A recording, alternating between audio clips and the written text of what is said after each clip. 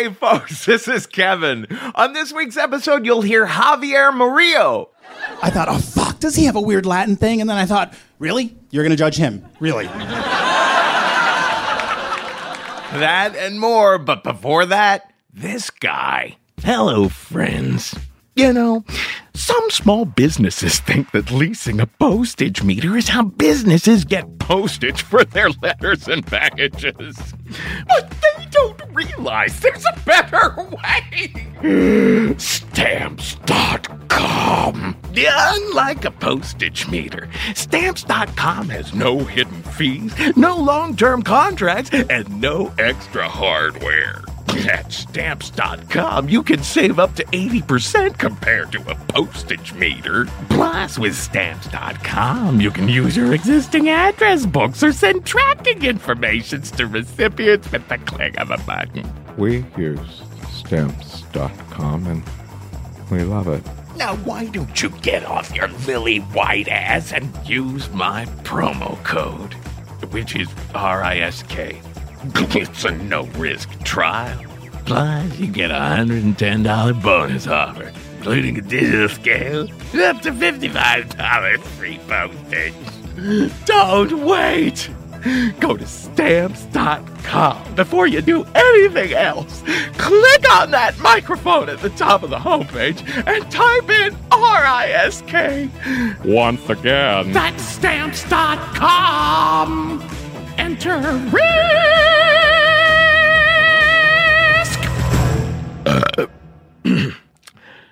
Now here's the show.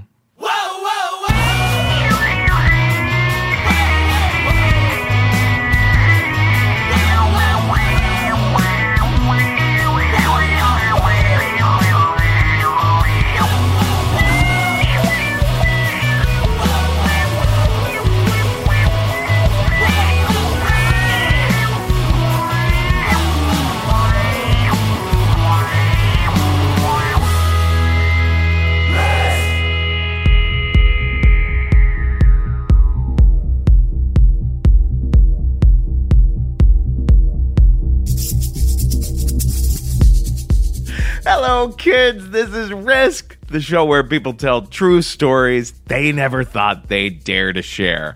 I'm Kevin Allison, and this is Sven Vath. Behind me now, I've always said there's no Vath like Sven Vath, so of all the Vaths, we thought we'd Sven Vath it on this one. This episode of Risk is live from Minneapolis, folks. This was our second time visiting the city by the thing. The thing is what I call St. Paul. And we were hosted by the wonderful Brave New Workshop, a little institution they have there where they do all sorts of improv training and shows of all sorts. I myself did a little storytelling workshop right there at Brave New Workshop, and indeed it was both brave and new. And it was the usual roller coaster ride, an emotional roller coaster ride. We're going to feature 3 of the stories that we did there in Minneapolis. One, there was a 4th story, but we've already featured it on the podcast. Mariah Myers was on a couple weeks ago, and we've already gotten so many beautiful comments about it from fans. We're going to start with the never not wonderful Amy Salloway. Amy's been on the show 2 times before, and she really is just, we love her. She's always so much fun to listen to. You can find her at amysalloway.com, and here she is now with a story we call Sister Act.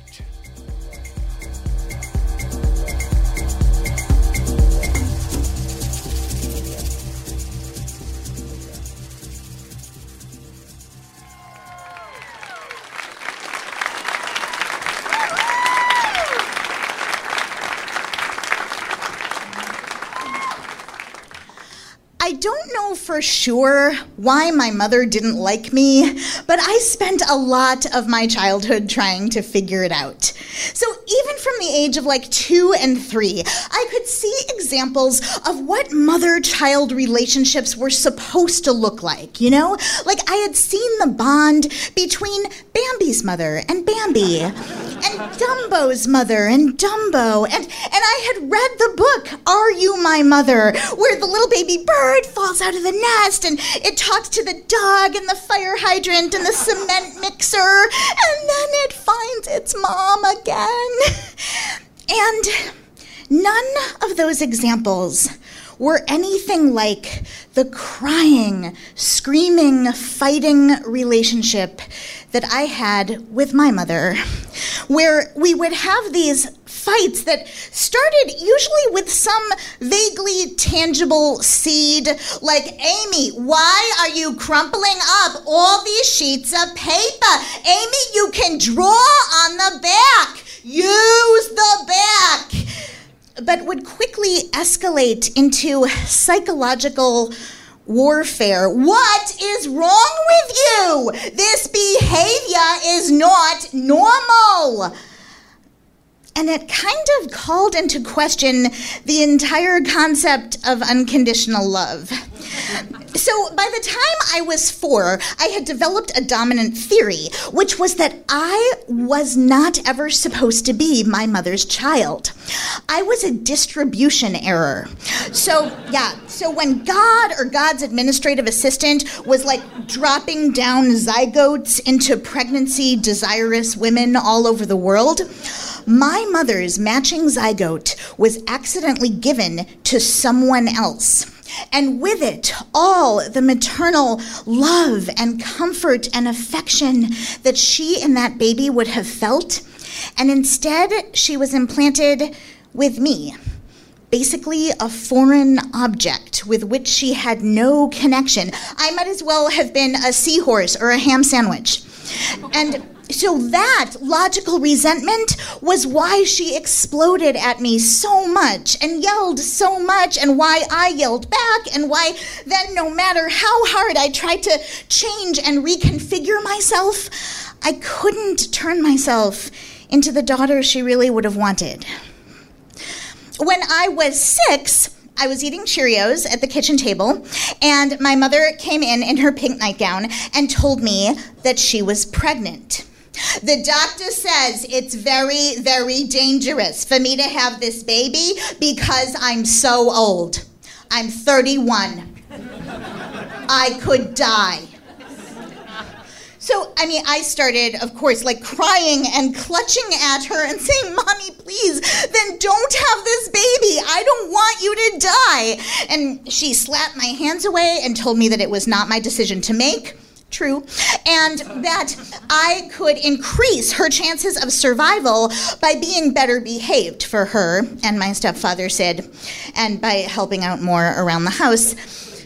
But already, I was just shaken. Why would my mother risk death for a baby that didn't even exist yet? Like, hello? I existed! Hello, Amy, right here, in progress. I knew that I was not perfect by any means, but wasn't I enough to stay alive for? I immediately, preemptively loathed this baby that was so fucking amazing it was worth possible death.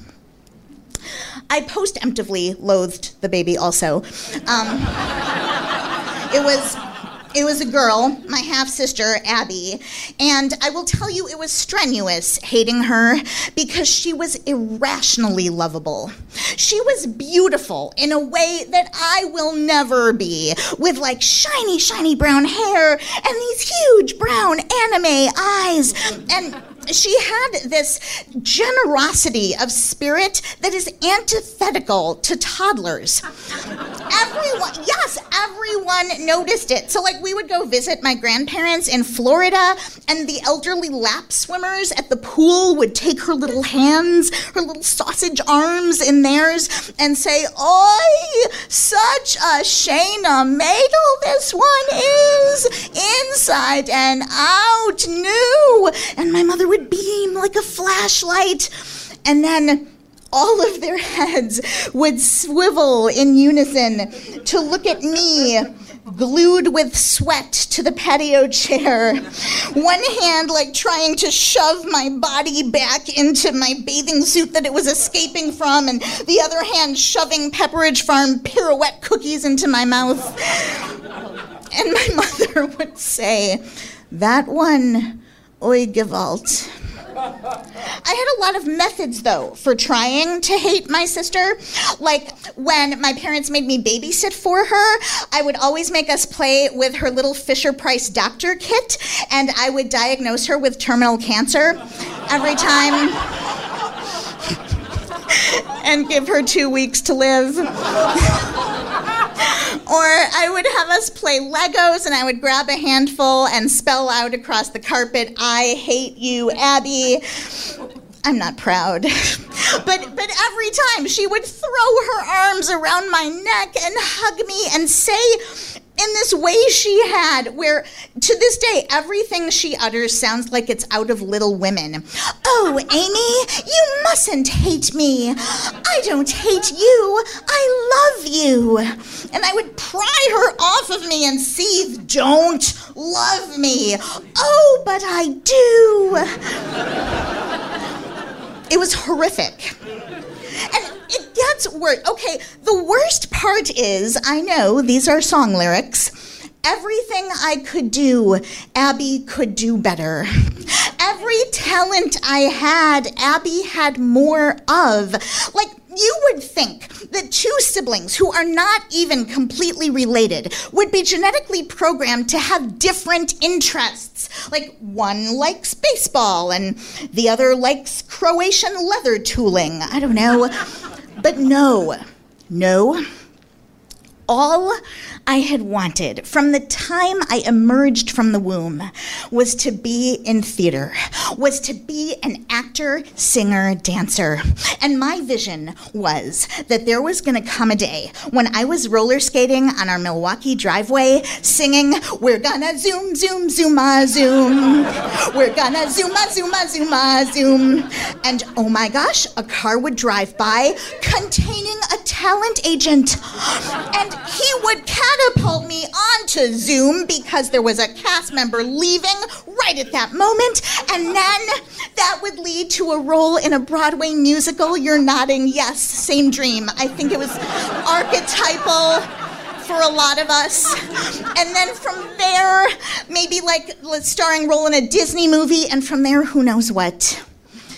But no, it was Abby who stopped traffic every time we were in the grocery store or the mall with people cooing and screaming and thrusting business cards at my mother with the scribbled names of talent managers and modeling agencies because Milwaukee is such a hotbed of international fashion.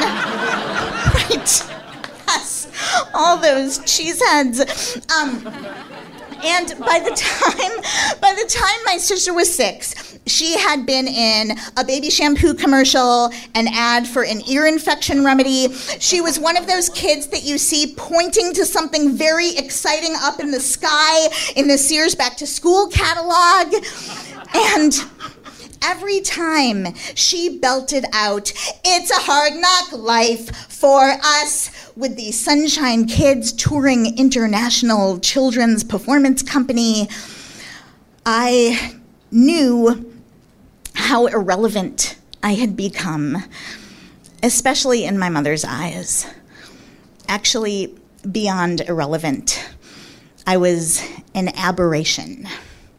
My mom started asking me to please don't sing in the house because it took up airspace from Abby's, voice lessons and rehearsals for Annie Get Your Gun. And also my sister was getting headshots like every 5 minutes, and I was always in the car going to them. And I would say, "Look, you know what? You don't even have to make a special trip. I am right here. Can I please get headshots too?" You know what? I bet you could even work out a 2-for-1 deal appealing to my mother's love of a bargain. But she would say, no, if you want headshots, you pay for them yourself. That way they'll be more meaningful. So around this time, our family got a cleaning lady named Linda. So I was about 15 by now, and I was very opposed to the fact that we were getting a cleaning lady because I had just hit my larval women's rights phase, and I yelled at my mom. I said, we are Jewish. Our ancestors were slaves over and over throughout the centuries, and now you want to enslave someone else?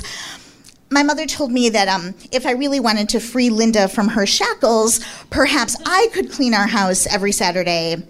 And I decided that Linda didn't actually seem all that oppressed.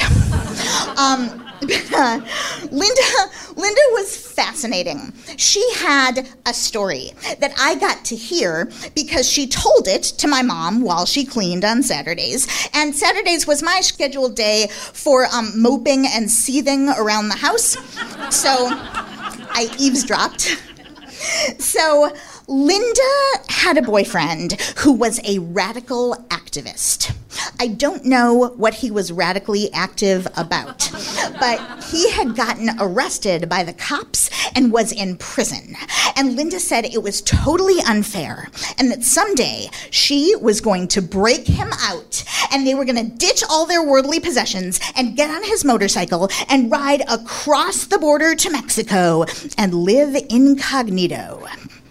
So that night, up in my room, I got out my world atlas and flipped to the Mexico page to see where Cognito was.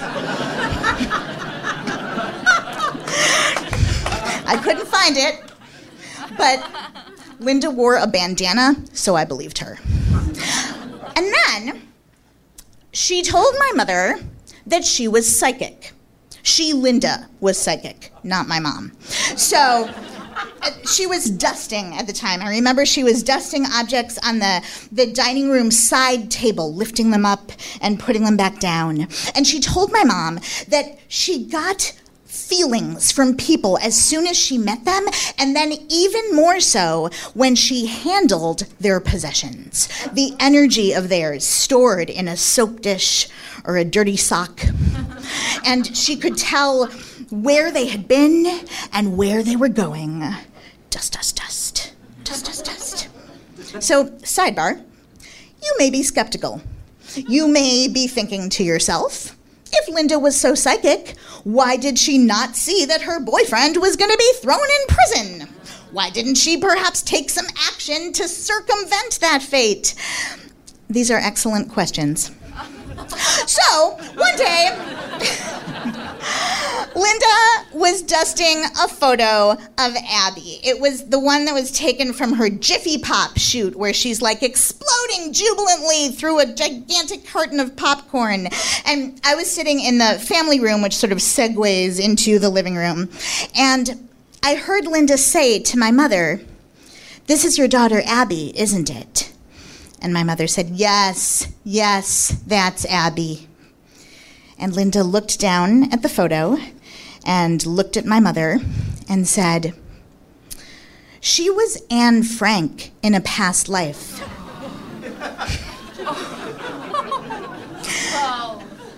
My mother says, "What?" And Linda says, "Your daughter, Abby, she's the reincarnation of Anne Frank." Thank you, you guys. And my mother has a conniption. Oh my God, Linda, this explains so much. It explains everything. The resemblance and the brown hair and the brown eyes and Linda, she keeps a journal. And so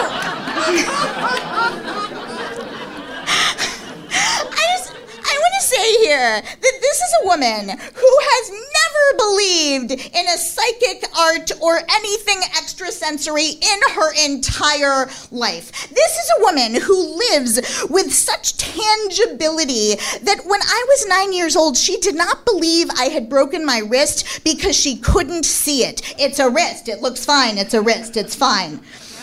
And now she is like flailing in this dance of I don't even know what through the living room, family room, kitchen, like screaming sentence fragments. I knew it.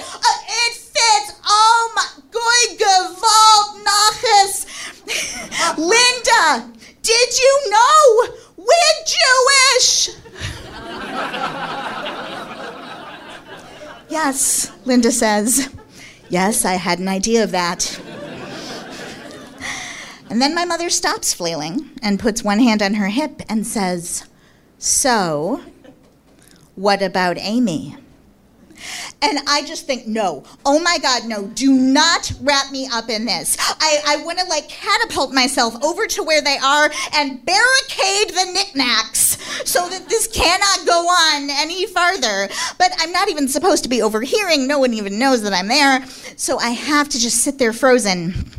Linda goes over to the table and picks up this clay jar that I had made in art class in our pottery unit. It's a girl's head, and her hair and ponytail are the lid, so you grasp the ponytail. Did you make one too? Oh my gosh! And it can be like a match set. And you lift the lid off, put it back on. So Linda I was very proud of it, by the way. Linda holds the jar. She takes the lid off, puts it back on, takes it off, puts it on. I want to shout at her, leave my head alone, but I can't. And she says to my mother, Amy wants to be an actress, doesn't she? Yes, says my mom, yes, she does, just like her sister. Linda says, Amy's not the reincarnation of anyone, but I can tell you that she's never going to succeed in theater.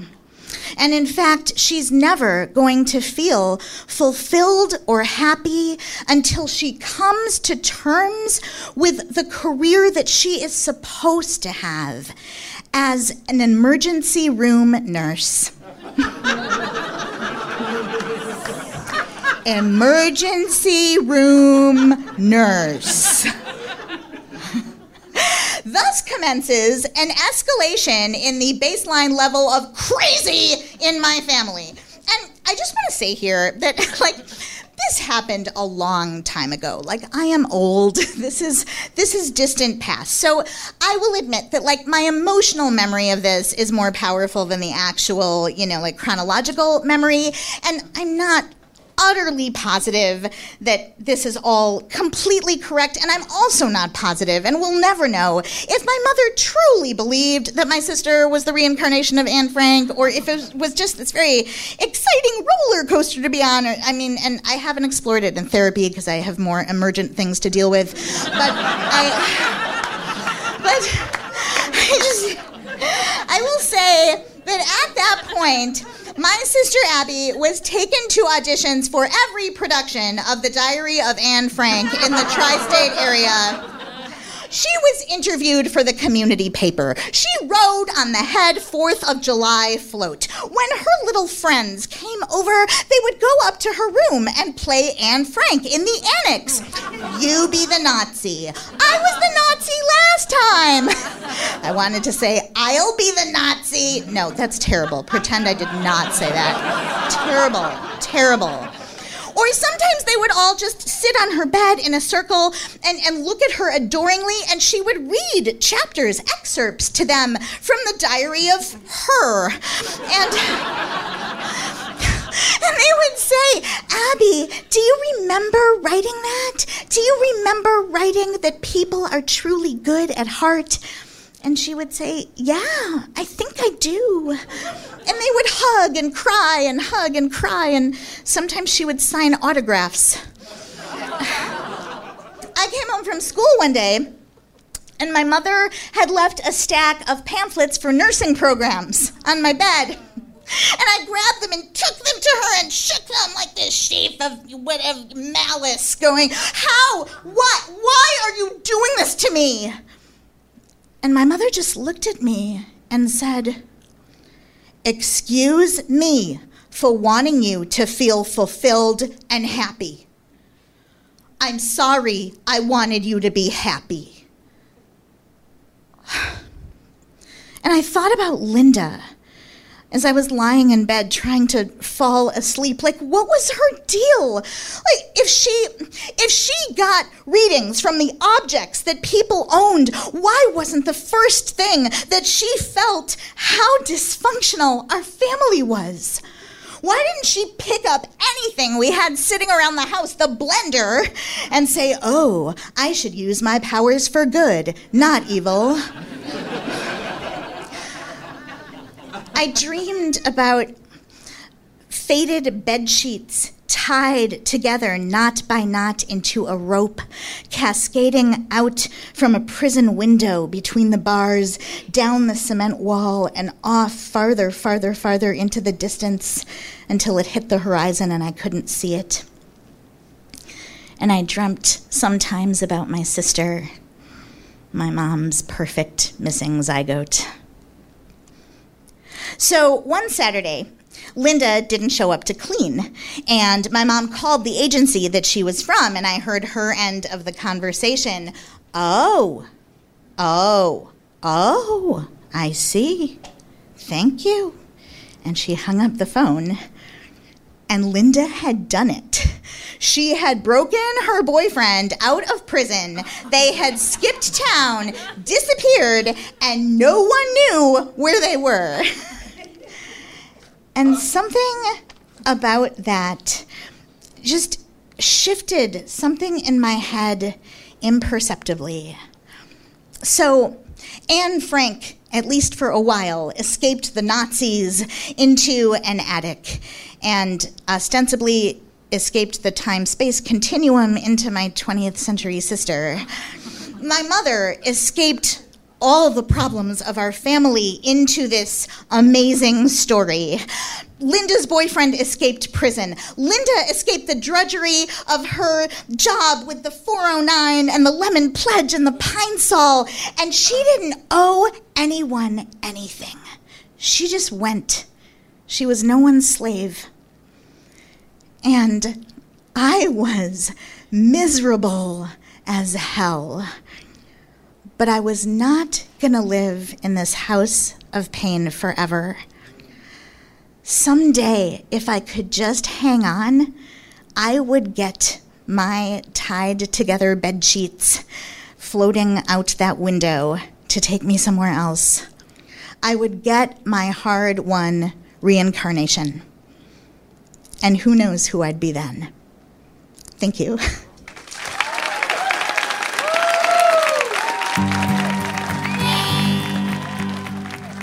Here's a foreign song I learned in Utah. Ha, va, hava, na, Havana, gi, Havana, gi, la. Havana Gila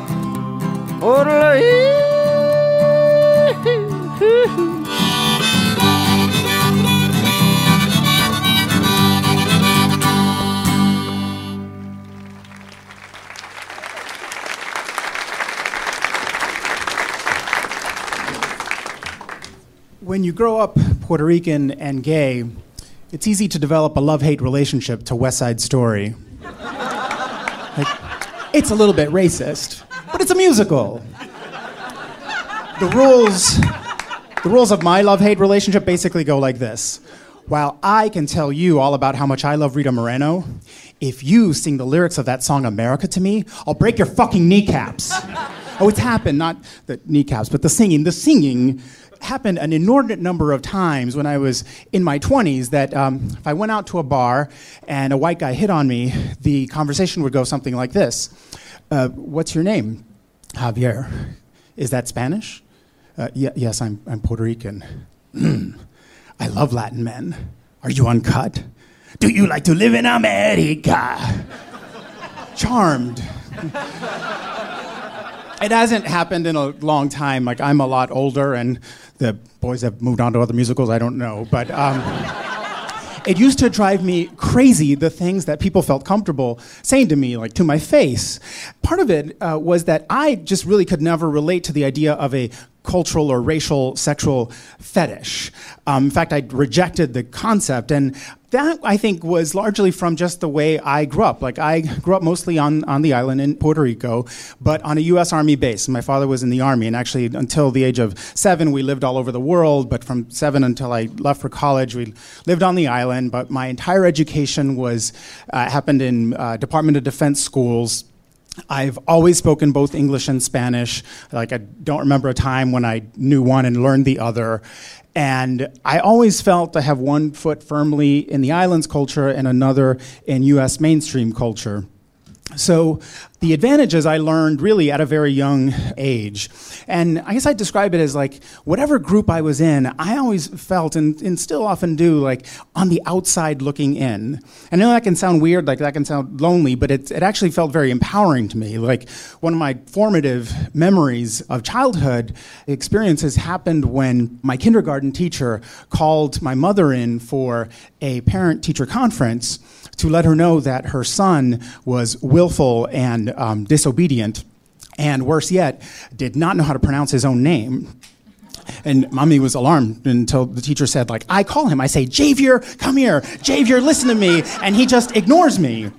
Oh, Mommy and I laughed all the way home, and I learned a very important lesson that day. Adults are stupid.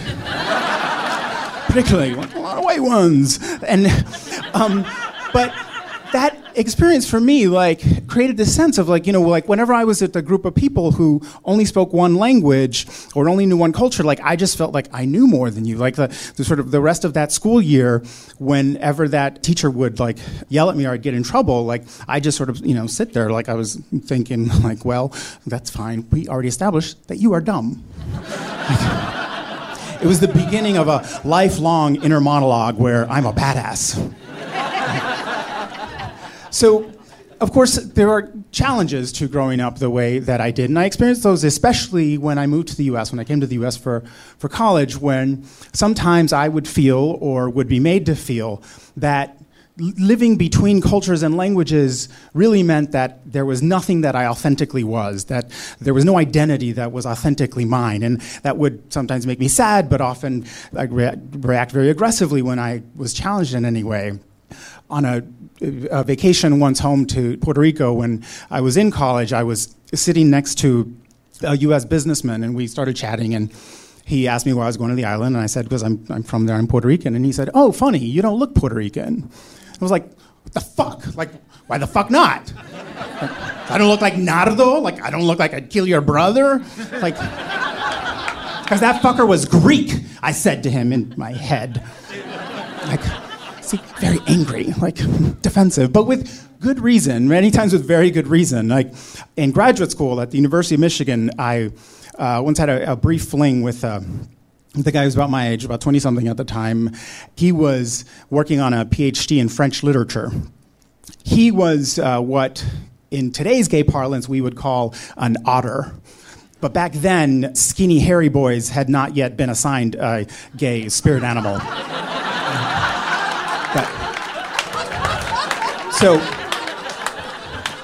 Otter Boy and I, we were one afternoon, like a Saturday afternoon, like rolling around in his futon post-sex, and he shares with me that just a little earlier when we'd been fooling around, when I was on my knees before him, that when he was looking down at me, when he was fantasizing that he was a French colonial bureaucrat and I was his Moroccan houseboy. I was like, what the fuck is that? Like, that is some non-consensual fantasizing, motherfucker, I said to him in my head. Like, what the fuck? So, these experiences of being sung at a bar and being roped in non-consensually to like a racist colonial fantasy, like, just hardened my resolve to take someone and reduce them to that thing that makes them exotic to you that's just wrong. And for me, it was very black and white as far as I was concerned. And it was easy for me to be black and white about it because I myself just never had any attraction to anything exotic or that different. And that was true until still in Michigan, and for reasons that I can't recall, I developed this obsession with country music. And I don't mean just the classics like Patsy Cline and Hank Williams or the kind of alt country that liberal academics will listen to. Oh no, I was into FM radio, 10-gallon cowboy hat, big hair country music. I love it. In what other genre of music can you, for example, in the space of one song, experience, say, the story of a girl born poor outside New Orleans to a mama who loves her and has big dreams for her, but sells her into prostitution because mama's dying. Then when mama dies, the welfare people come and take baby brother away, and that's when the girl's like, oh, that's why mama bought me that red dancing dress. So she becomes a hooker, but a high-class hooker who entertains kings and congressmen and makes a lot of money. So years later, she's able to make mama's dream come true and move clear across town to the fancy part of town, which makes perfect sense because this girl, she might have been born just plain white trash, but fancy wasn't my name. That is Reba McEntire, and it is still the greatest story ever told. You should have Reba on the podcast. So, along with my fascination with country music, I developed this thing for cowboys. There's something about the hat, the boots, the tight jeans, the crazy-ass line dancing that in any other context would be totally gay. Love it. Of course, you know, living in Michigan, I didn't have much opportunity to play out any rodeo fantasies until I got an invitation to an academic conference in Austin, Texas, and I was like, Texas, yes, I'm there. So I go, but as soon as I give my paper, I ditch the academics and go out on the town because I was on a mission. I was going to find myself a cowboy. Now, unfortunately for me, Austin is like the only city in Texas that is not swimming in 10-gallon cowboy hats and boots. And I got lost and couldn't find the proper country and western bar. So I ended up at just a regular run-of-the-mill gay bar, the kind that looks the same no matter what city you're in, with like identical-looking boys with buff bodies dancing with each other with shirts off, water bottle, glossy eyes. I was getting bummed. I was right about to give up when all of a sudden, there he was. There was only one in the whole damn bar, but he was the real thing. The hat, the boots, western shirt, the tight jeans. And he was looking at me. So we started talking. I don't remember what we talked about. All I know is that when he said, let's go, I said, giddy up! So we go out to find his car, which is not his car. His pickup truck. Score. So as I'm getting into the passenger seat, Cowboy starts to put in a cassette. This was a long time ago. Starts to put in a cassette, and he looks at me and says, swear to God, I hope you don't mind a little Reba McEntire.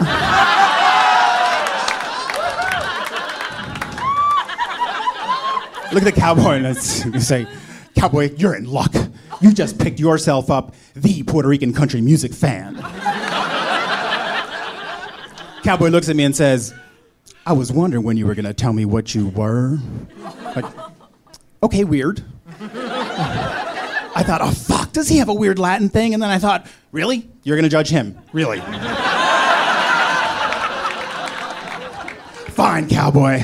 I'll see you your Latin fetish and raise you those cowboy boots. So we go back to his place and start to get comfortable and buttoning and unbuckling. He sits down on the bed and sets his Stetson hat on one side and pats the other for me to sit down, which I do. I look down at his Tony Lama boots and I cannot believe my luck until I lean in and what comes out of his mouth is, kiss me, Michigan. Wait, what? Like Michigan, like I lived there, but that's not my identity. Wait, what? Like I had just made my peace with the fact that this was going to be an equal exchange of slightly inappropriate sexual attractions. And then he goes and turns the table on me because it was not just once. Oh no, the verbs changed, but the cries of Michigan kept getting louder and louder and louder. I was like looking around the room like, are there license plates on the wall? Like, is he collecting states as he brings boys home? Like, I one point, I like roll over and squash his Stetson hat. And I'm like, oh, I'm so sorry. It's like, Michigan. He finishes. We finish awkwardly. Now, you may be wondering, how after this experience, like, I felt and feel about cultural and racial sexual fetishes.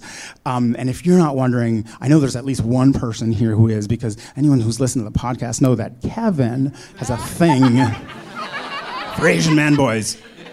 And so, Kevin, let me answer the question that I know is in your head. Like, am I judging you? So, the younger me, the one who wanted to cut a businessman in an airplane, he's definitely judging you. And the boys who go back to your lair with you. But me today, I actually landed in a pretty simple place. Like, as long as all the adults involved are all in, whatever floats your boat. But when it comes to me, like, if you want to play out any Moroccan houseboy fantasies, like, give a brother a heads up. And also understand that in my version of that fantasy, at the end, you're in chains, listening to me read passages from Aimé Césaire's Discourse on Colonialism. I know, hot. I'm a freak like that. As for cowboys, like, yeah, they still get me going, but tempered a little bit. But if your fetish, if your thing is Michigan, I'm pretty certain, fuck me, Michigan, no one wants to hear that. Thank you.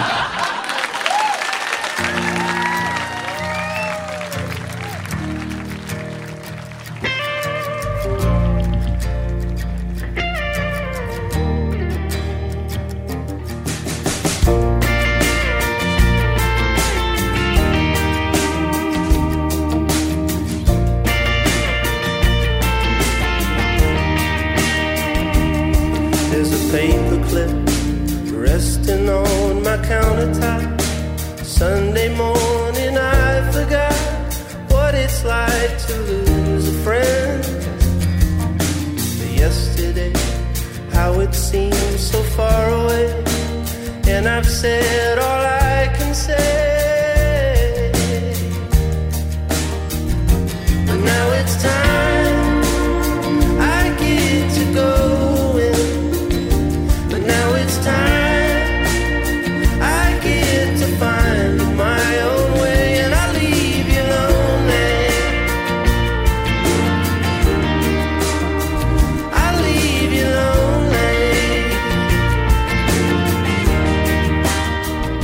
This is Risk. This is Rayland Baxter behind me now. And after Amy Salloway, we heard from another young Minnesotan. He was keeping in theme with the Jewishness of Amy's story, the young Mr. Robert Zimmerman dishing out the Hava Nagila blues. And then we heard from Javier Murillo, who has a wonderful podcast of his own called Wrong About Everything. I love that name for a comedic podcast about politics. Now, for our last story today, we're going to head into darker territory. As we often do, we're closing with a heavier story. This story is about sexual violence, and I think it's important to point out that if you hear a story like this and it brings up memories or emotions in you that you're uncomfortable with, there are resources out there. There's the National Sexual Violence Resource Center. There are smart and compassionate people like our next storyteller, Nancy Donoval, who can help you take care of yourself. Nancy does speaking engagements and workshops all over the place. You can find her at nancydonoval.com. And here she is now with a story we call It a Crime.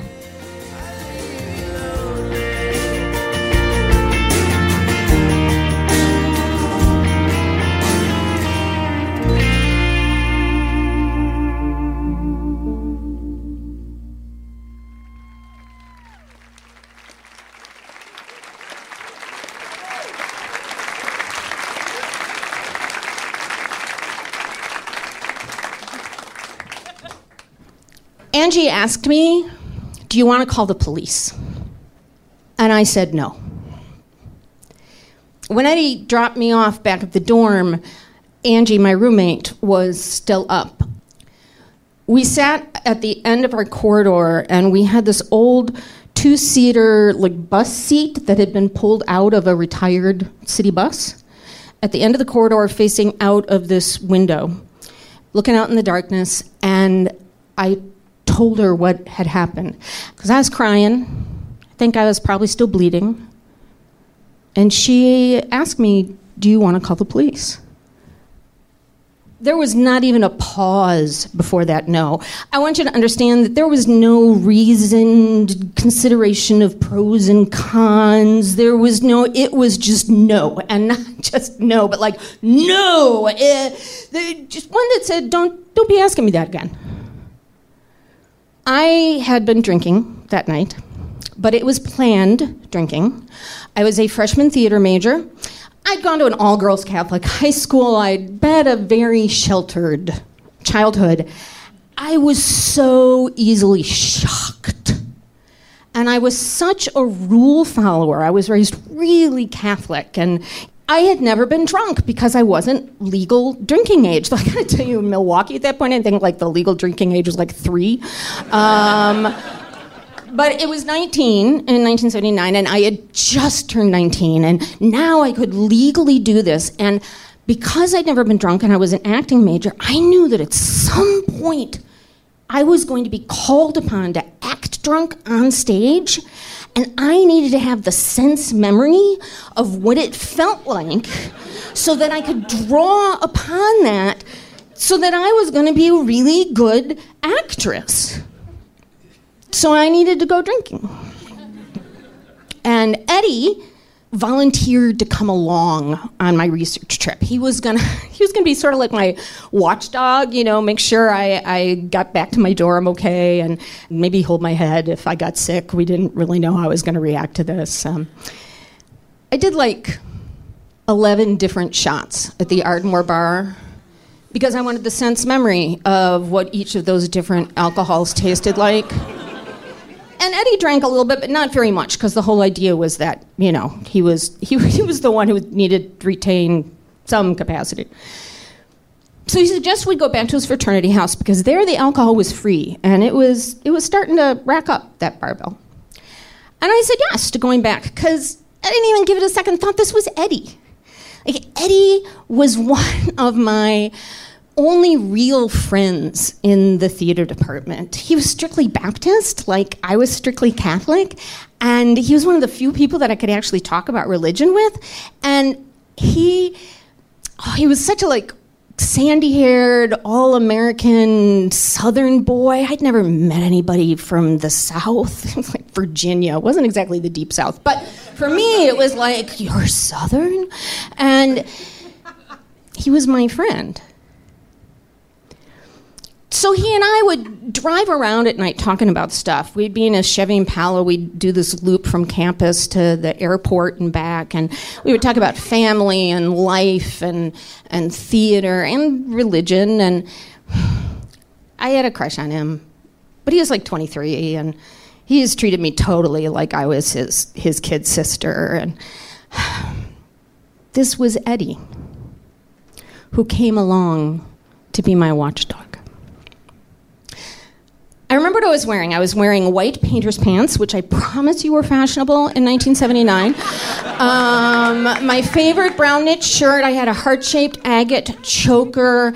I remember back at the fraternity house, sitting up on the kitchen counter while Eddie was digging in a cabinet to get out more booze.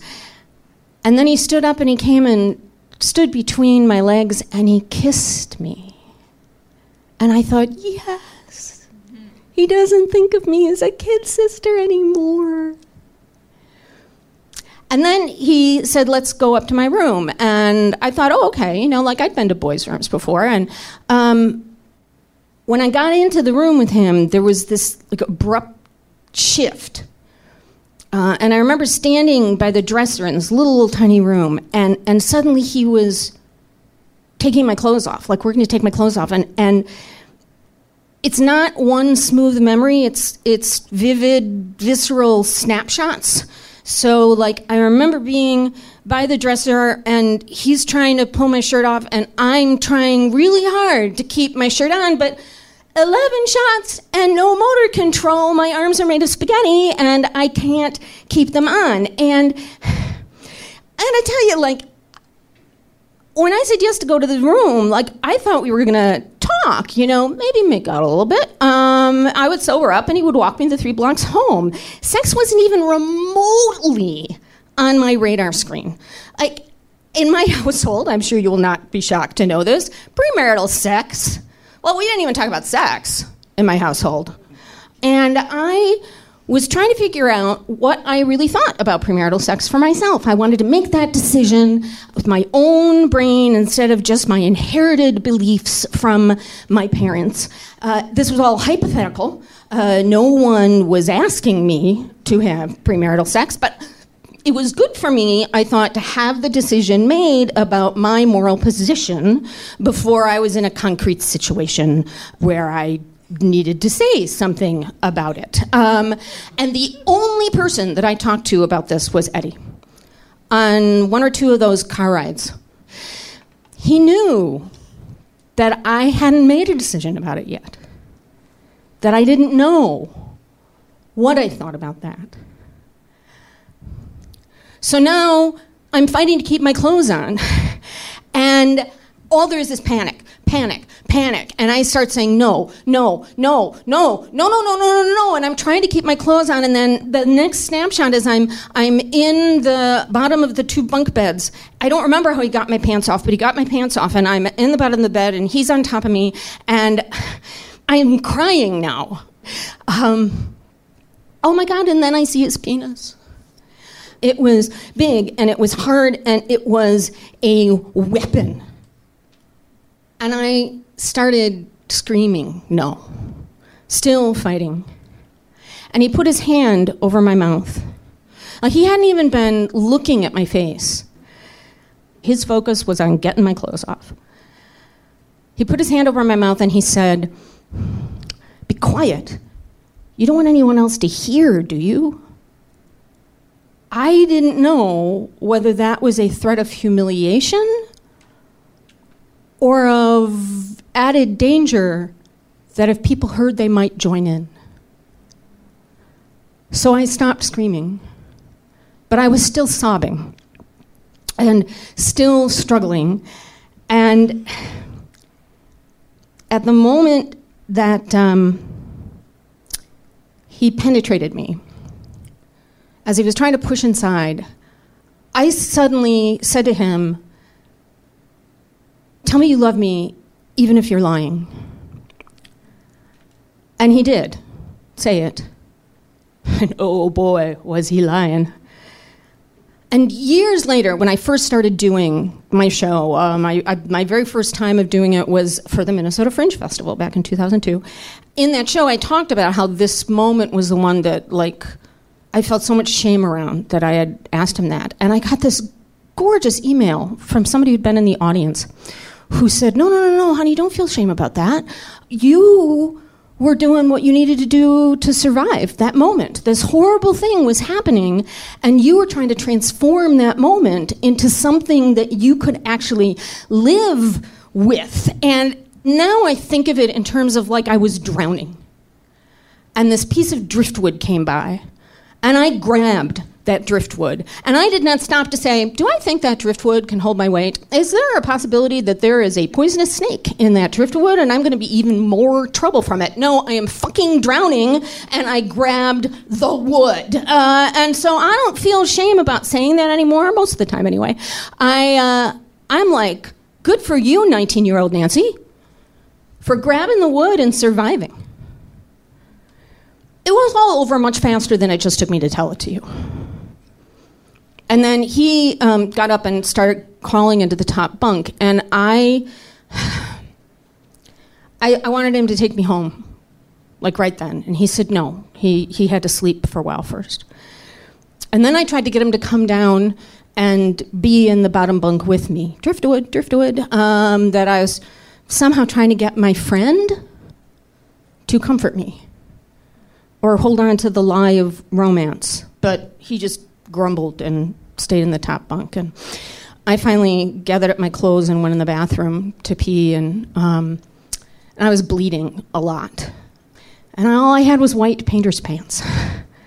And I tried putting a bunch of tissue in my underwear, and that wasn't going to do it. And so I didn't put the pants on, and I went back in. And when he started waking up, he didn't sleep for very long. When he started waking up, I asked him if he could, loan me something to wear that it would be okay, that blood would get on. And he said, I thought you girls, carried stuff for that.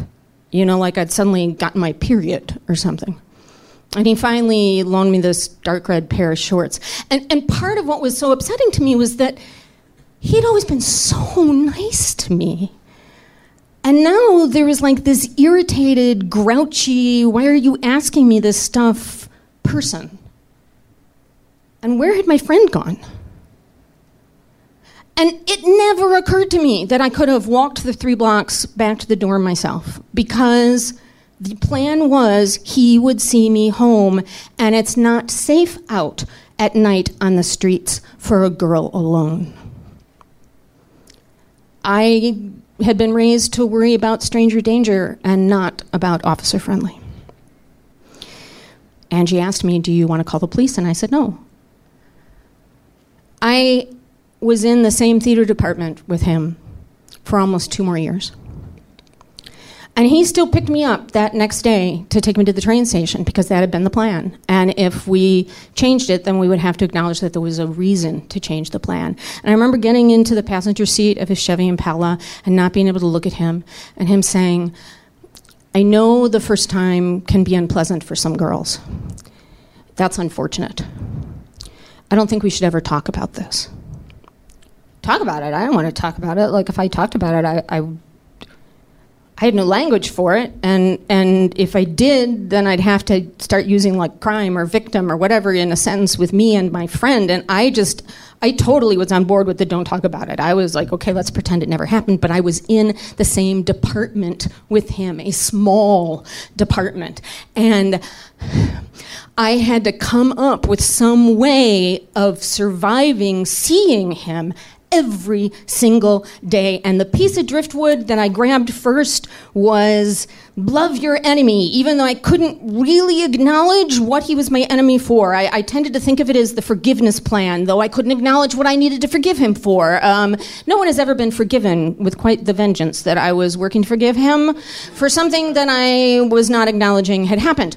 I'm not saying that this was rational in any way, but looking back on it, I think that maybe what was going on, that somehow I thought that if I was a better friend to him, if I was even more loyal, if I was even nicer, that it would somehow transform him into a person who retroactively couldn't possibly have done what he did. I lost the forgiveness plan, and it became the pretend he doesn't exist plan. Pretend he doesn't exist. Even if you're in class with him, even if you're out with friends and he's at the other end of the table, even if you're in a play with him and your character is sitting in a chair and his character is standing behind you and is brushing his hand down your cheek in a tender gesture that is supposed to have a subtext of threat, even then, pretend he doesn't exist. And if it is too hard to pretend that he doesn't exist, pretend I don't exist. I got so good at pretending that I didn't exist. And part of the whole problem here was that I had no words for this. I tried to get them. I really did. I went to the counseling center, not to say, let me tell you about this bad thing that happened, but hey, I'm having all these health problems and I might flunk out of school because I don't seem to be able to go to class or do any of my homework. And I did describe something, and the counselor didn't have the name for it. I went to my doctor at one point, and all he said to me was, when you go back to college, remember, boys and alcohol don't mix. I tried telling this one friend of mine, I think they just thought that I'd had a fight with somebody. I don't know what words I used. And then there was this guy, I have to say, another piece of driftwood I had, somehow because the choice about premarital sex had been taken away, I was really worried that I was damaged. So what I kept thinking was get back on the horse, which is a really unfortunate piece of driftwood for this particular thing. I made some not so great choices to try to prove to myself that I wasn't damaged. And one of those not great choices, at some point when I told him about this horrible thing that had happened, he said, Nancy, that's called rape. You were raped. And as soon as he said it, I knew he was right. I knew that was happened. But I still never considered calling the police. Why do you call your police on your friend? And even though I was pretending he didn't exist, the shift from this is my friend to this is someone who committed a crime against me. Once I finally had the word, I was trying to figure out who I could say that word to, and I told one of my brothers, and he changed the subject, like I didn't say it. I told my mom, and my mom was like, Nancy, why were you drinking? I thought you were smarter than this. You went back to his house. Why did you go back to his house? And it's only after I've spent a lot of time looking at my protective pieces of driftwood that I can understand that that's what my brother was doing. That's what my mom was doing, that they were trying to protect themselves. At one point, my scene partner, Joe, who tried to cover my eyes, beginning of junior year was going to move into an apartment with Eddie. And Joe always threw the best parties. And we were going to have to do a lot of rehearsal for class. And I went to Joe and I told him, Eddie raped me freshman year, and could you please not live with him? And Joe said, Nancy, it's a really great apartment, and we can't afford it without him. The best person I said the word to, I think, was Eddie. Right before he was going to graduate in the middle of my junior year, I have no idea where this came from. It's not, again, it wasn't a thought out thing. I just suddenly had this is my last chance.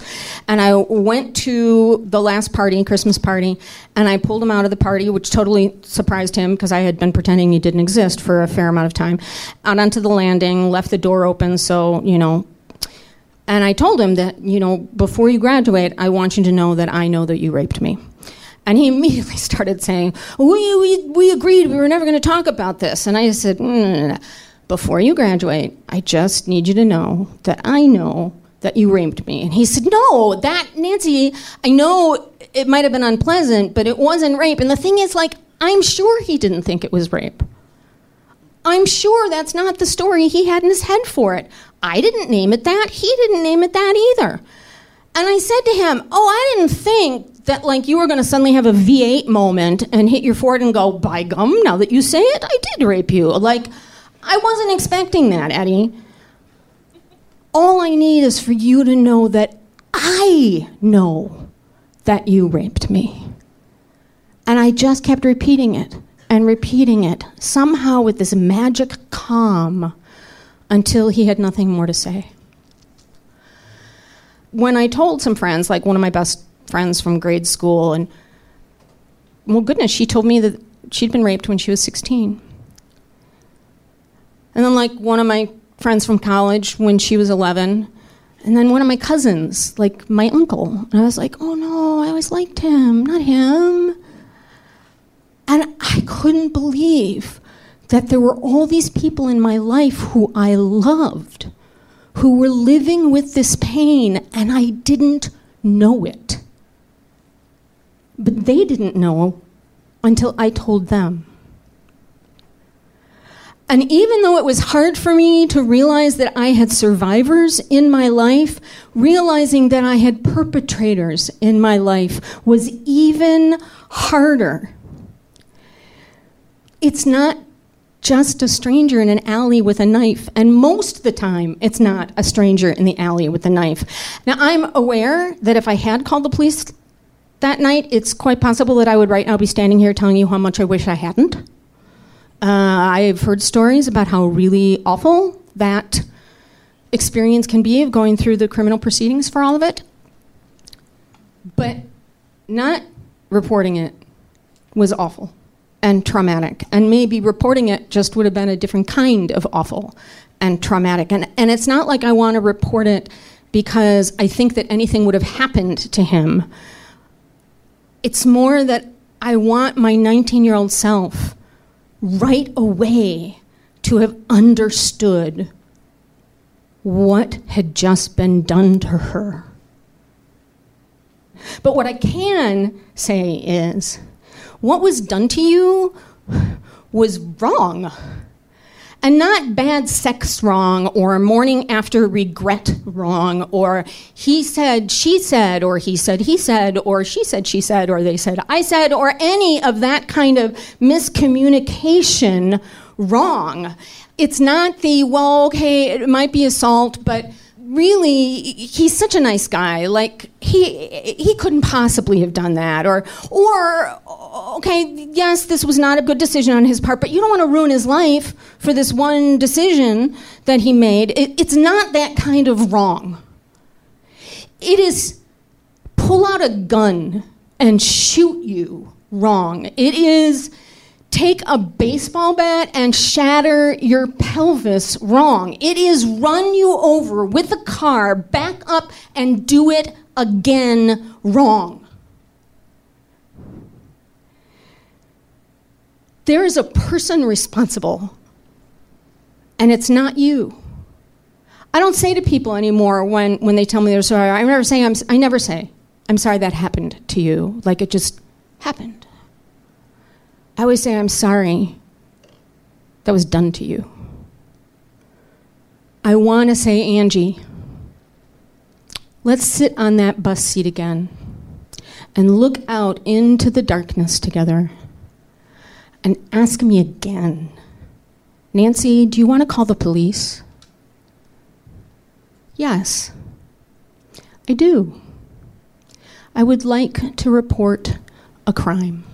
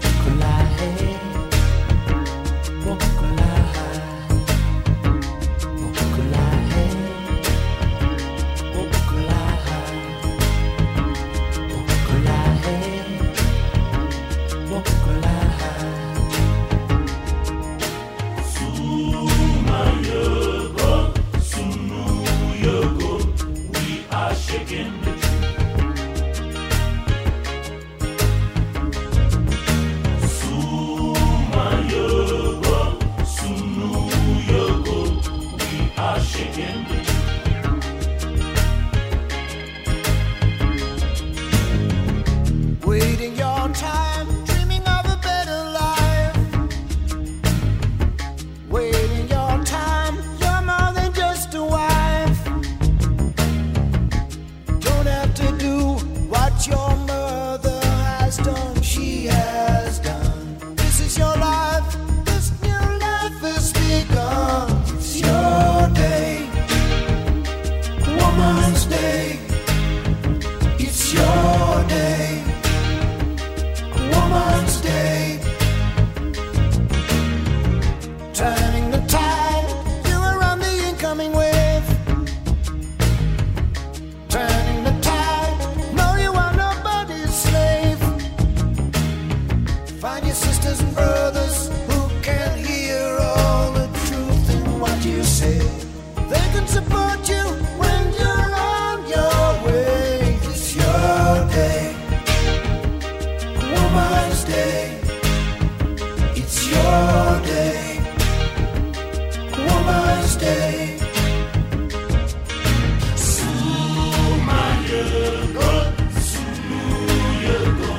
We are shaking the tree.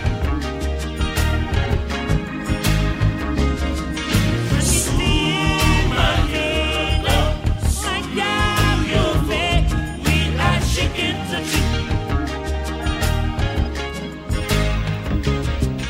That is all for this week's episode, folks. This is Peter Gabriel and Yusu Undur behind me now, and we, of course, just heard from Nancy Donaval. You can find her at nancydonaval.com. And remember, you can find the National Sexual Violence Resource Center at nsvrc.org. And when you want to find out where Risk is happening next live, just go to risk-show.com/tour. On the 21st of August, we're in Philadelphia. On the 22nd of August, we're in Washington, D.C. On the 27th of August, we're in New York and Los Angeles. On the 22nd and 23rd of September, we're in Portland, and we're taking pitches for those Portland shows. The themes are Bewildered and Furious. Then on September 24th and 25th, we're in Seattle. Again, the themes for those shows are Bewildered and Furious. We're taking pitches for those Seattle and Portland shows, so you can pitch me directly at kevin@risk-show.com. Don't forget, we have just released one of the most exciting things we've ever released in the time we've been doing thestorystudio.org, and that is our new video course called Intro to Storytelling, Wow Your Crowd. It's over 3 hours of video content, my giving lectures. You download worksheets to work with to workshop your own stories. There are stories that have been featured on Risk that are annotated and explained. You'll learn about the 3 essential ingredients of any story, the crucial differences between narrative summary and scenic details, how to use the 6 senses in your stories, and the 5 beats of classic story structure. But perhaps most importantly, the big so what, how to unpack the controlling idea of your story. Whether you've taken a storytelling workshop before or not, Intro to Storytelling, Wow Your Crowd is so thorough, so practical, you can refer back to it whenever you want. Over 3 hours of video content there, and all that supplementary material to download. It's really not to be missed, and it's all at thestorystudio.org. Folks, today's the day. Take a risk.